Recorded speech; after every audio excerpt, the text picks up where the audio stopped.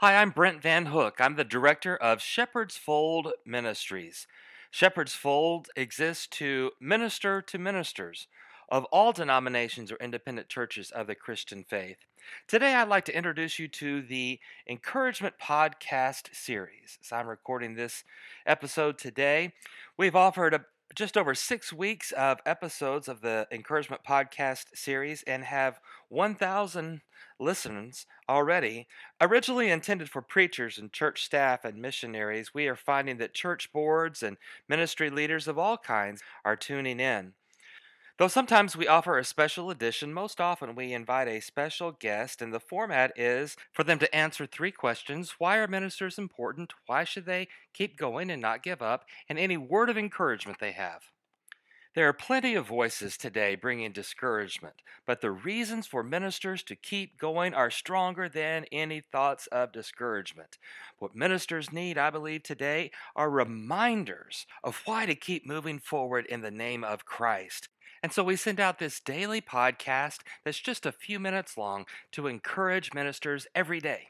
So, in this overview episode, I'm going to give you a few of some of the many reasons that we've heard for ministers to keep going that have been part of the first 6 weeks of broadcast. Before I get to that list, I'd like to remind us that the need is real for ministers to be encouraged. Here's a clip from our March 1st episode with Doug Samples as he talks about one minister who expressed his feelings about what is going on today. Right now, I know that my pastor friends are struggling.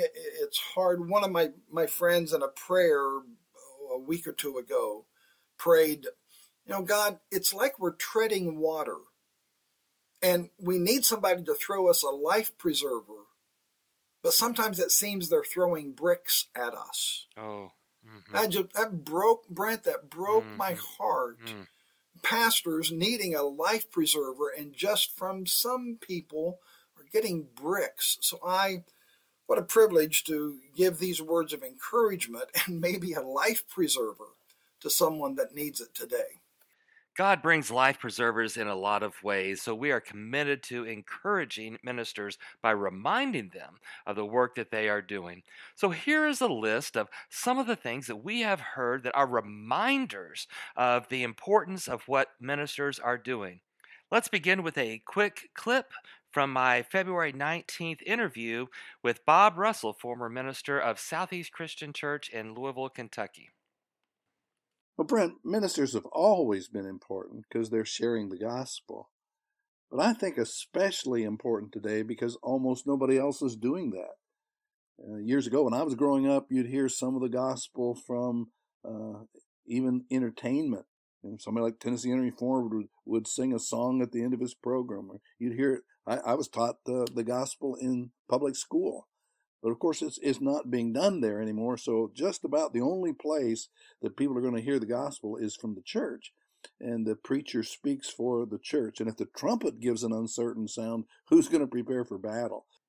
That's a great reason. Why keep ministering in the name of Jesus Christ? Because we can't depend on others to do that in today's society.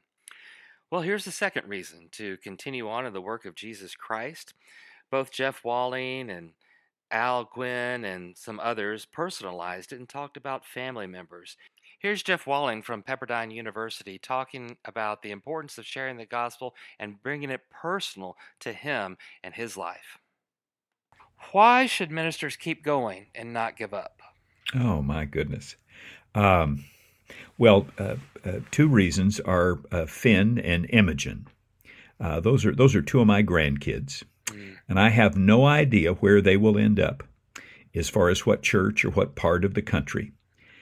But I pray that the ministers, youth ministers, pastors, leaders out there recognize that they are setting an example for the folks who will minister to my grandkids and yours. Oh, wow. That personalizes it for me. Hey, the next reason that I'd like to give you that we have heard is from Sean Gladding, who talked about how The work of a minister is not just to do all the work within a church, but to equip the saints for the work of ministry. Therefore, one reason a minister should not give up is because they are training others who will go out and do the work. Hear this clip from my interview with Sean Gladding. And so I think part of our work as ministers of the gospel is to continually remind our congregations and our organizations and our communities that their pastors and leaders and other ministers aren't there to do the ministry for the members, but to help the members discern the role that they play in the church and in the wider community, and then make sure that they are being equipped to fulfill that role faithfully. That is important work. That is essential work. Amen. Amen. The next clip that I'd like to play for you is from my interview with Davis Chappell. He talks about one of the reasons that he will not give up is because he has friends who are in ministry as well, and the need to have friendships among ministers. But that accountability that comes through friendship, through missional relationships, really keeps us going. And if it's true, and it is, that where two or more are gathered in my name, that Jesus is there as well, then certainly we who are fighting the good fight in ministry right now, we just count on each other. We're not in competition. We're in cooperation and collaboration. And I think I have discovered that more than ever during COVID-19, is that my friends in ministry they're bread and butter to me. That sense of community and missional relationship, I wouldn't give up because of them. They're counting on me. What a fresh perspective. Hey, I want to play a few clips of special guests who have talked about the importance of a calling from God. The first one is from Gary Henneke. I would say to you who are listening to this and you're part of the ministry, you have a royal calling. God has selected you and called you out. And this is such a privileged position that you're in. And God wants to use you, and I just want you to lift up your eyes and look. You know, He told us when He was with us that we were to pray the Lord of the harvest to send forth laborers in the field. And He's chosen us, you and me together. And what a great honor this is. Nina Gunner goes on to explain that the call of God to ministry does not come from people or a denomination, but from God Himself, to lean into that calling.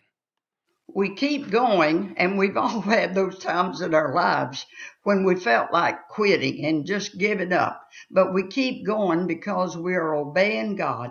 It is God who has called us, not a denomination, not a church, not a group of people, but it's God who has called us. And I've said across the years, I continue to say, stay close to your call. Amen. Amen. And finally, a couple of quotes about how the best is yet to come. The first is from Randall Davey.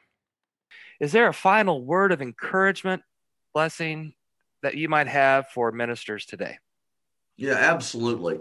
I don't care how old you are. I think the best is yet to be. And that's not a political speech. That's not a feel-good narrative. But I think the keys are in your hand. I've been living in Romans 12:1-2. Don't be conformed to this world, but be ye transformed. How? By the renewal of your mind. Mm-hmm. And I'm coming to realize that I am not yet who God intends me to be.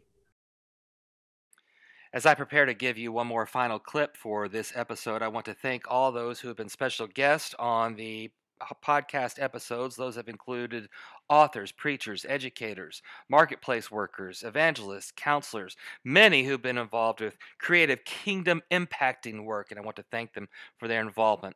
We close this episode with one more quote related to the truth that the best is yet to come.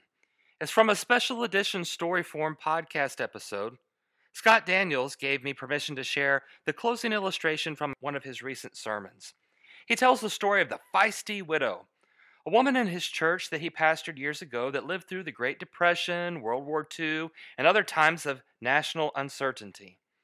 Later in her life, she recalled the times when she and others faced crisis after crisis, but those times proved to be the times of greatest godly transformation. And here's the concept. What if we lean into God during these uncertain times, such that one day, years from now, we'll look back and say, these were some of the best days of our spiritual lives? I apply this to ministers to say, don't give up now. These could be the best days for the people to whom you are ministering as far as their spiritual growth and life. Let me give you 2 clips from that great sermon illustration. The first is when Scott explains the heart of this feisty 90-something-year-old widow. So I know this sounds strange because she was a woman with tremendous resource late in her life. But she kind of wished we'd have a good crisis because of the gratitude for what had happened to her relationally and transformationally when God met her in that moment and day. So the reason I've been thinking about that is because I've been thinking about what story will we someday tell? Then powerfully, Scott personalizes things. He talks about his daughter, a college freshman, whose high school senior year and college freshman year were dramatically changed because of COVID and other national crisis moments. He closed his sermon with the following words, and I'll let his words be the closing words of this podcast, as I also thank you for listening today. I hope there's not another crisis like this in what I hope is her long life.